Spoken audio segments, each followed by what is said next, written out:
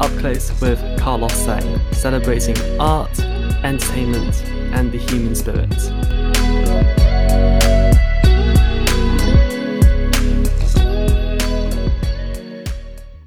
Welcome to this brand new episode of Up Close with Carlos Sang. My next guest is currently reprising her role as Bloody Mary in South Pacific at Sadler's Wells Theatre in London before taking the show on tour. She is one of the most remarkable West End leading ladies, having taken on roles in Miss Saigon, to Waitress, to Cats. I am super thrilled to be introducing Joanna Ampil to the podcast. Thank you so much for joining us. Carlos, thank you so much for having me, and thank you for that wonderful introduction. Yeah, I was so lucky to have gotten to see you in South Pacific last year in Chichester. What was it that made you want to come back to the show 1 year on? We were told last year that it was going to happen, and this was going to happen anyway. So we, as much as possible, they wanted everyone, almost everyone in the cast previously, to be on board. But of course, that didn't work out because we only got half the cast and most of the principals. And that is because people had to move on to other jobs because there was a huge gap in between last year's production and this year. So completely understand that. But of course, they wanted so badly to be part of this, but it's just that they're in shows at the moment. So which is great for them as well, doing other things. But yeah, I feel the need to be part of this show because there is a huge responsibility here that I feel I need to tackle, and I need to be part of that. Yeah, it's definitely wonderful to see you back in the role. Did you feel you had unfinished business with Bloody Mary at the end of your run in Chichester at all?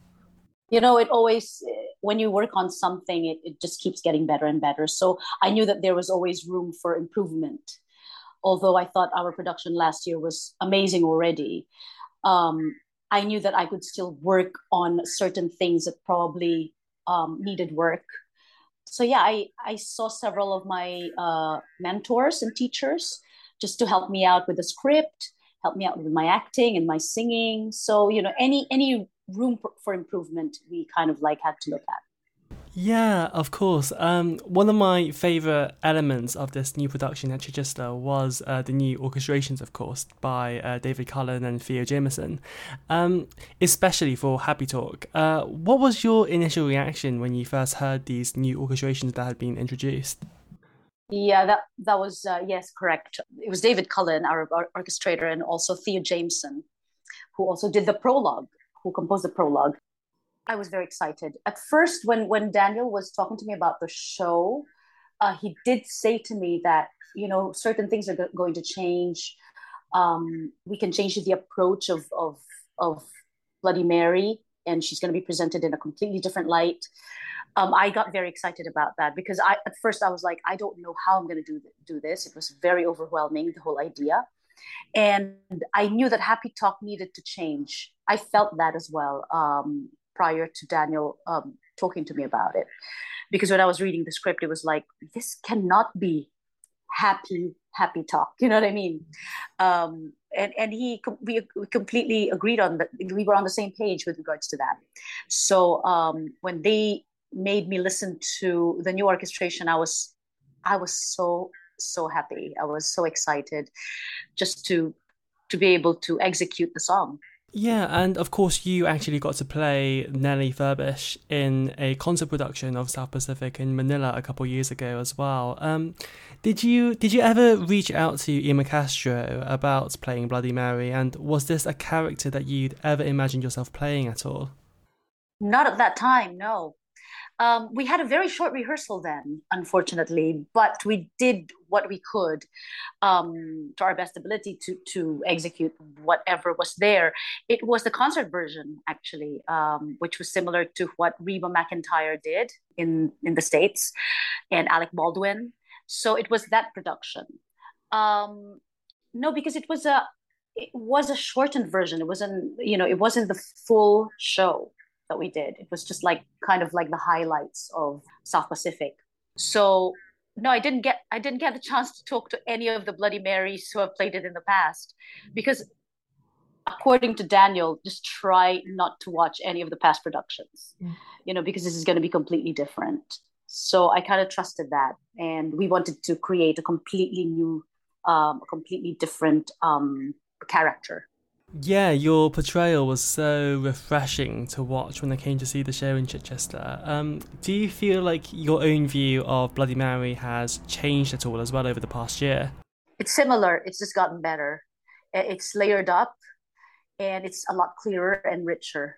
So this year, that's what we've tried to do, and what I've tried to present. Yeah, Yeah, she's. I just feel more confident doing it now because I feel like I'm embodying her much more. yeah, it's interesting to hear that. In what ways were you also able to relate to Bloody Mary on a personal level as well? I think the human side of Bloody Mary, I can definitely relate to that. I feel strong because I've played Kim in the past. That mother figure, wanting to protect her child and wanting to give her child a better future. I think that's ingrained in me already from a very early age because of playing Kim, which we also talked about, Daniel and I, when we were trying to create the character from scratch. Um, yeah, I think that's in her already. The comic side, the entrepreneurial side, I had to really work on because I've never done a show like that before. I've never done a character like that before. So it's just trying to gain confidence in playing, you know, that part of Bloody Mary. Yeah, definitely. I remember earlier this year I got to speak to Alex Young, who of course shared the role of Nellie in Chichester last year, and she was kind of telling me about how some of these older shows have garnered a bit of a bad reputation. But when you are able to dig deeper, you're able to uncover these rich gems. Was this something that you also felt when you were approaching South Pacific? Yeah, I thought, my gosh, this show is so racist, but it's actually the opposite. It's very anti-racist because it highlights all the mistakes so people can see it, so people can realize it, and people can actually have that conversation going. So that's what they were trying to do, and I never would have realized that, if I hadn't done the show. So yeah, I'm thankful to Daniel for giving me this role. Now I completely understand it. Yeah, of course, you've also gotten to perform all over the world. I know you've done shows in the Philippines and in the UK, of course. I was wondering, how different would you say audiences are in different countries too? Oh, very different, of course, because of the cultural background. I mean, it will always change in terms of reaction. To answer the question, yes, there are. It's very different. Like the audience's reaction all over the world because of the cultural background, and also because I don't know. It's I suppose, for example, in the Philippines, they're a little bit shy in terms of doing a standing ovation, but they absolutely appreciate what you're presenting to them. They're just more a shy culture, but here they're so used to West End, they're so used to theater that they actually stand up, and it's not even a question. People just stand up and with confidence. They don't. It's not even a thought process. They just do it when they like the show and when they like what they're seeing. So very very different. Sometimes it's emotional too. Like for example, when I did Miss Saigon in Australia, Australians were a huge part of the Vietnam War, and the reaction there was slightly emotional. So it differs, I suppose, and it also changes when it's a different show, when you present something. Although I would say in Cats, because Cats is so universal, it's about animals, it's about love, it's about happiness. So the reactions are always kind of happy in a way. People just react differently, also depending on which show you're presenting them. Yeah, it's also really interesting to see how many stars from the Philippines have gained huge prominence in the musical theatre industry. From yourself to Lea Salonga to Christina Aladu, Rochelle Ango. What do you think it is about the Philippines which has been able to nurture musical theatre talent so well?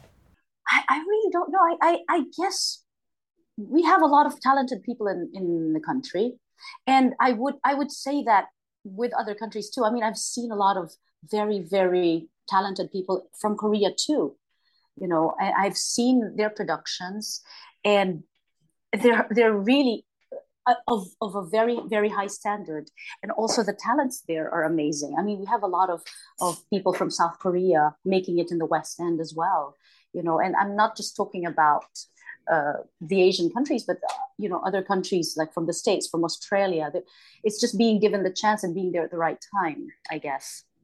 Yeah, I remember listening to another interview that you did, and you talked about how much admiration you've got for the directors that you've been able to work with over the years. Of course, you're working with Daniel Evans on this production, but in the past, you've also worked with the likes of Nick Heitner and Trevor Nunn, for example. I was wondering, is there a part of you that would ever be interested in directing yourself, or perhaps producing or writing?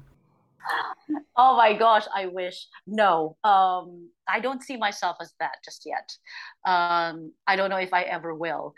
I think it's a huge task to tackle, and I really really admire the directors that I work with, and to this day I still don't know how their minds work. It's just such geniuses, and I've been so lucky to work with such geniuses and collaborate with them. Is sometimes the ideas are just like so overwhelming, and it makes me feel like how on earth did they come up with that? It's just so clever. So I don't think my mind works the same way just yet. Yeah, I think it's a huge responsibility, that's for sure. Yeah, I completely agree. What do you think it is that makes a great director? I think you have to be a very good leader too. I think being a leader is part of being a good director, because it is, and also managing people, making sure that everything is well organized. I mean, it's just such a huge task, I feel. And I don't know how they have the time, because I'm working with Daniel right now. I don't know how he juggles his time from one show to another, and being the artistic director of Chichester at the same time, and being there during their board meetings. And it's just so much. Like, you have to have a huge brain to be able to sort out those things in your head, I guess. It's admirable. Oh, absolutely. Yeah, I mean, I think Daniel Evans has done an amazing job on this show. I know you're also taking this show on tour after your run in Sadler's Wells in London. I was wondering, is there anywhere in particular that you are also looking forward to visiting with this show as well? Yes, Edinburgh. I've always loved Edinburgh, and my time there in the past have always been enjoyable. So I'm really looking forward to going back to Edinburgh, and my husband visiting me there too, because he's never been. So I'm very much looking forward to touring him around the city. So I'm very much looking forward to Edinburgh. Although I have been in some of the cities as well, like Dublin. Dublin, I love also. Um, so yeah, I mean, I think the cities that we're going to are really, really lovely. So yeah, I'm looking forward to the tour.